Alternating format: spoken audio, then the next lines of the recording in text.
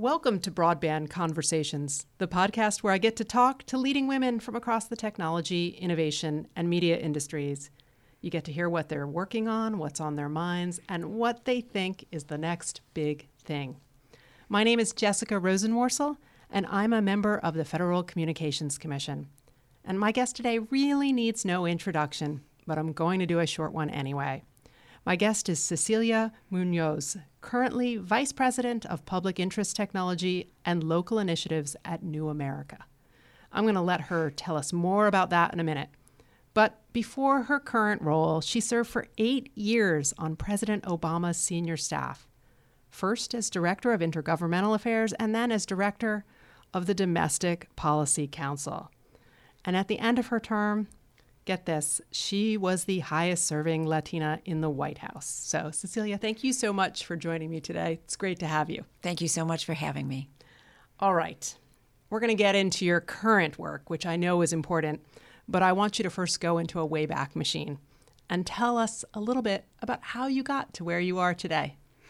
Well, I'm not sure I actually know how I got to where I am today. I am a Latina from Michigan. My parents are immigrants from Bolivia. And I went to college and graduate school feeling very certain I was going to be, that I was destined for a job in direct service, like in a kind of organization where you have clients that you help every day. And I actually got that kind of job when I finished graduate school. After serving as a volunteer in an immigrants' rights and a legal services clinic offering services to immigrants. I started my career in the Archdiocese of Chicago back in the Midwest, doing community organizing, and I ended up running a legal services program for immigrants after the last immigration reform in the 80s, and I've kind of been doing immigration ever since. So my area of expertise is immigration policy, but I'm really a policy nerd. I moved from Chicago to D.C. 30 years ago this year. 30 years ago? Yeah. A few things have changed in that time. Oh, one or two things have changed. And I started 30 years ago at a civil rights organization that was then called the National Council of La Raza. It's now called Unidos U.S. And I started as their immigration person, and I ended up running their public policy shop. And I was there for 20 years until then President-elect Obama asked me to come serve on his senior staff. Which I did, to my astonishment. I never expected to work in government. It wasn't what I was aiming for. But it turned out to be an opportunity to do enormous good based on everything that I'd learned in a career focusing on a range of policy issues that affect the Latino community. And, of course, they're the same policy issues that affect the whole country. So it was my honor to walk in the White House the day after President Obama's inauguration, and I walked out the day before the next inauguration. Wow. How about this? What did you work on there that you're most proud of? I mean, you can choose more than one. I don't want to put so much pressure on you, but I'm curious, during an 8-year period, what are the things that you feel like you were able to leave as part of your legacy working in public service? There's so many things that I'm proud of. I like to say that as proud as I am of what we did, things like updating policies affecting the American workforce, updating environmental rules, the Deferred Action DACA program for young dreamers in the immigration space, the Affordable Care Act. I mean, as proud as I am of what we did, I am just as proud of how we did it, in the sense that we were really dedicated to reaching out all across the country to every kind of community, from the coast to the middle of the country. And we were a diverse group of people that was really deeply focused on making sure we were hearing from everyone in the country as we were making policy. So I worked on Native American affairs, which is something that I didn't know very much about when I went into government, and which I'm very proud of President Obama's record there. I worked on rural affairs. I worked on public health policy. And in each of those places, we left a good body of policy and a strong set of relationships. And I walked out of there with a deep sense of respect for how good the American people are, how diverse we are, but how fundamentally the great goodness of the American public. And I hang on to that, especially now as we're in a time with a little more turmoil. Oh, I appreciate that. It's also not just what you do, but it's how you go about doing it. And I know that during the Obama administration, we saw the role of technology expand in government. We, saw blogs for the first time, and something I think was really novel was the administration asked the public to petition them online. Yeah. And, of course, used social media in its early days. So in your roles, tell me a little bit more about how you viewed technology and how you used it in public service to better serve the American interest. Yeah. So I'll give you two big examples. One that you've just alluded to is that we tried to use technology in an effort to communicate with the American public. So we initiated a petition process where anybody could launch a petition to communicate with the administration and with the president. And we responded to the ones that got over, I think it was 20,000 signatures. I forget what the number was, but we made a commitment to respond to everyone that reached a particular tipping point, and we did. And that was a novel approach for government, and it created some great internal conversations when we had to think through how we were going to respond to issues that we may or may not have anticipated. It made us think, which is the point of communicating with your government. And we had all kinds of different blog posts and posts on Medium and other ways of publicly wrestling with some of the challenges that we were struggling with and communicating with the public and giving the public an opportunity to communicate back. And of course, famously, President Obama was on Twitter and much of his staff was on Twitter. And we importantly made sure that we were paying attention to how people responded to us. So there was a kind of a digital communications strategy, which I think reached its zenith in President Obama's second term.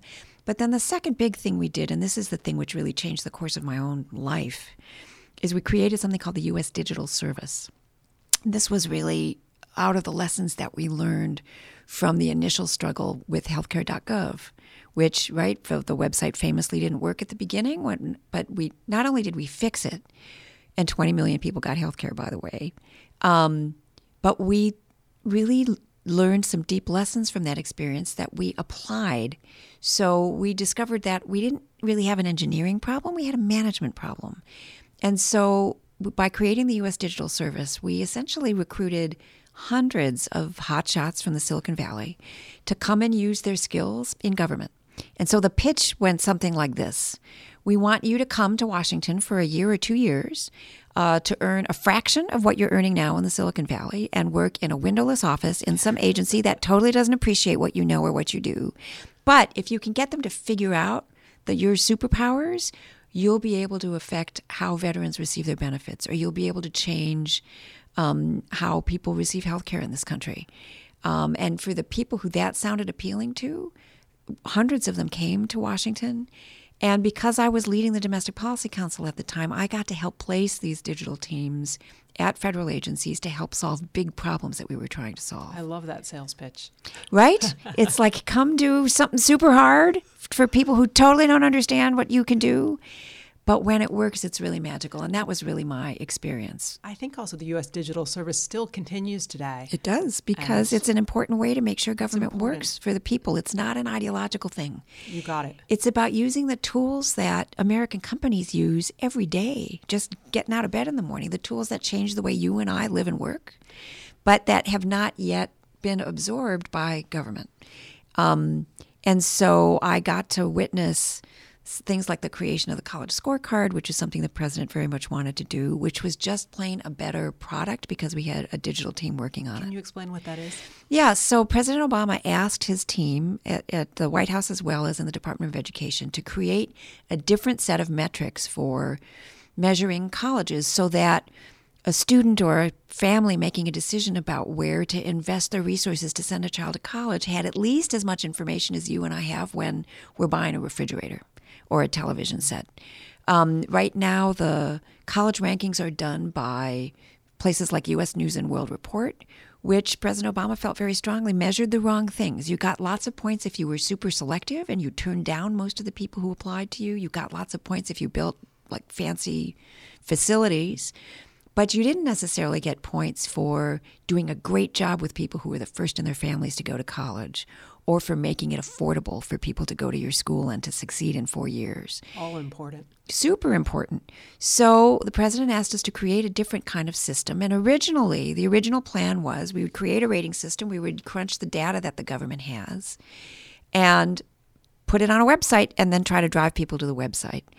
But we had some technical issues, and we asked a digital team to help with the technical issues, which they did. But then they came back to us and said, putting it on a website is a little old school. You can do that, but you know what else we think you should do? We think you should actually talk to the 17-year-olds who are your user for this product and figure out how they're actually likely to use it. So we engaged in some user-centered design, and the result of that was we did the website, but we also did an API. We released the data for anyone to use and apply whatever values they wanted to apply to it. And as a result, the college scorecard is going strong. It's being used by more than 1 million people, and that number goes up every day. And it's being used on dozens and dozens of different applications that help students make this really lifetime important decision. And you also brought user-centered design into thinking about government resources and how government resources can actually be more available and used by all. And that is so important. Well, it's a thing government doesn't do well on its own. Nope. But not at all. The minute you bring that skill set in, my role was a little bit helping the policy nerds like me understand why they needed engineers and product developers in the room with them. And frankly, the engineers and product developers sometimes came in feeling like they knew a lot of stuff, but they didn't always know what the policy people knew.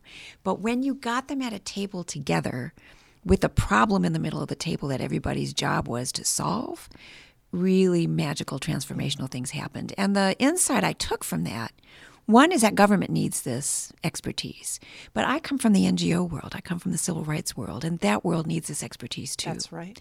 So when I left government, I was fortunate enough to find a woman named Anne Marie Slaughter, who's the CEO of New America, who was really thinking about not just how to leverage the tools of technology to make the country a better place, but how to really focus on all the ways that we as a country need to adapt to the way technology is transforming everything. So how does that work with what you're doing today? Tell me a little bit more about that. So we created a team that's trying to build a field of public interest technology the way we have a field of public interest law in this country.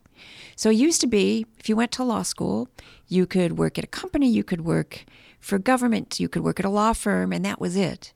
But we intentionally created a field of public interest law, which is now taught in law school. And so you can go to law school for the purpose of being a public servant, of being a civil rights lawyer, of doing something in the public interest.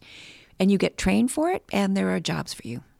And so we are hoping to do the same thing with technology. So we've launched a place where people working in this field can connect with each other. It's called wearecommons.us, which is something of a newsletter, but it's for people who are applying their tech skill sets to local governments, to solving public problems, helping them find each other. Because one of the things we've learned at places like the Code for America Summit, which is a sister organization that we work with closely, is that there are people doing this work, but they want to feel like part of a field. They want to find each other. They feel pretty isolated. They don't want to just be marginal to the government or That's right. organization that they become a part of. They want to be sitting in the room where it happens, right? That's exactly right. They don't want to be the one person, in the bowels of the city government who's got a vocabulary that's different than everyone else and a set of resources and different kinds of thinking. They need to find peers. Exactly.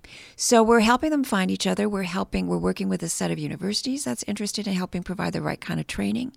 And we're working with NGOs and local governments on solving big problems using this skill set. And then every time that they succeed in doing so, or a local government or an organization comes up with some really big, bad, cool effort, we need to make sure we publicize those things too. That's exactly right. So part of our work is storytelling to make sure that people see what happens. So for example, one of our fellows, a guy named Jeremiah Lindeman, developed first a map to help people highlight their lost loved ones from the opioid epidemic. And then that mapping project turned into a project to help counties map their data from the opioid epidemic so that they have a real-time picture of what's going on, so that in a particular county you can say we're most likely to see overdoses on Tuesdays between the hours of X and Y. And how do we think about staffing in healthcare centers as a result? I mean, I know here we're thinking a lot about looking at the areas of the country that don't have broadband and wireless service and identifying what healthcare crises, like with diabetes or opioids, might be Yep. taking place in those communities, and how if we did get them connected, we might be able to put them in touch with more telehealth resources Exactly. that are low cost and easy to access I in dealt- ways we don't do today. Exactly. I dealt with this when I was in government on the Pine Ridge Reservation, which has South Dakota. Yes, which has an absolutely appalling teen suicide rate. Exactly. And making sure that we can use technology to help those young people get the resources that they need, the mental health resources that they need, is a really big part of the strategy. And that's all about connectivity. Yeah, and we also need to develop really good data sets about where that connectivity is. Yep. And where it's not. Absolutely. Because we're going to have to fix those places where it's not to make these kind of resources available. So it's about really bringing an additional toolbox to the tools that we already have to helping solve our public problems, to helping deal with public health issues like the opioid epidemic or the suicide rate in a place like Pine Ridge, as well as fixing homelessness or whatever it is.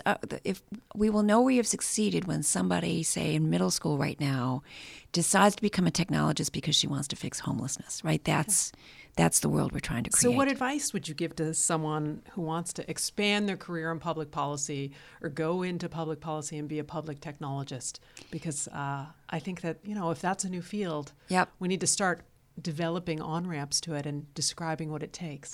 Yeah, so we've learned that governments and NGOs frequently, the first thing they need isn't engineering. It's usually process design. It's usually bureaucracy hacking. It's or some kind of design process or management process. So it turns out that what I think of as the tech skill set that you need to develop is a broad skill set. That in some cases is about engineering, in some cases is about design, in some cases it's about management. But it means the capacity to look at a problem in a new way, to look at the way a government or an organization is engaging with people, and to start to apply these principles of user-centered design, start to think like the way a Silicon Valley company approaches its customer, its user, is the way a government can think about the people that it's serving. Begin to ask, as we did in designing the college scorecard, who is this aimed at? And maybe we should be talking to them to have their input help us design the thing which is going to help them do this. I spent some time earlier at the U.S. Conference of Mayors, and I'll never forget, because the session before where I spoke, which was all officialdom, was a team from the city of Austin, Texas, who was describing their user-centered design and going out to the people of Austin and asking them what they needed, and then reorganizing the interfaces they had online to help better serve that. And it seems so simple, but the way they described it, it also felt revolutionary. Well, that's exactly right. I can say this as a policymaker of many years. Sometimes, in all of our good intentions to solve a problem, we're guessing as to what's going to work. And we can now deploy data in the service of policymaking and do a much better job of determining whether or not our bright ideas are actually the right ones to solve a problem. Ultimately, that's going to make government more efficient and more effective. It's going to make NGOs more efficient and more effective. And that feels important to me in helping people have faith that their government is actually their partner in solving problems and helping them get ahead. And that matters. Big time. All right. So before we go, I have a few questions I'd like to ask everyone. So the first one is this. What was the first thing that you did on the internet? I knew you were going to ask me that question, and I, honest to God, can't remember. It might have been, I have family all over the world because my parents are immigrants. It was probably connecting to a family member in Bolivia, actually. And how extraordinary it was to be able to do this in almost real time and not, wait for those expensive minutes to pile up on the phone. Exactly. As you used to, right? I remember having to wait for the overseas operator to connect us in order to be able to talk to family in Bolivia. Yeah. And the notion that you can communicate now and see their faces is amazing. Okay, fast forward to the present. What's the last thing you did online? The last thing I did online, was ask a health question, as all of us do, right? Looking online to see what might be wrong with us that we need more information about. I'm familiar with that. More big picture now. What do you think the future of the internet and digital life should look like? This is a very important question, and I think about this all the time. We have a set of tools that is either going to help us move closer together or move farther apart. And it's not going to help us move closer together by itself. We have to be directive in using those tools. And as a woman of color, I can say very specifically, we need to be at the table. Women need to be at the table. People of color need to be at the table in designing how we use the tools of technology, how we use the internet, how we use artificial intelligence and machine learning, how all of that gets deployed. I don't think those things are benevolent or evil by definition. That entirely depends on who's at the helm, who's engaging in using the tools. And if we are not engaged in those processes, they're going to move us further apart, and we can't afford that. Oh, agree. So important. Now, before we go, you've got to tell us where folks can follow you to keep up with this good stuff that you're doing. So my organization is New America, so you can find us at newamerica.org. And I am on Twitter. I am Cis Munoz, CECMUNOZ. All right. That wraps up another episode of Broadband Conversations. Thank you for being here, Cecilia, and thank you for the work you do. And thanks to everyone for listening. Take care.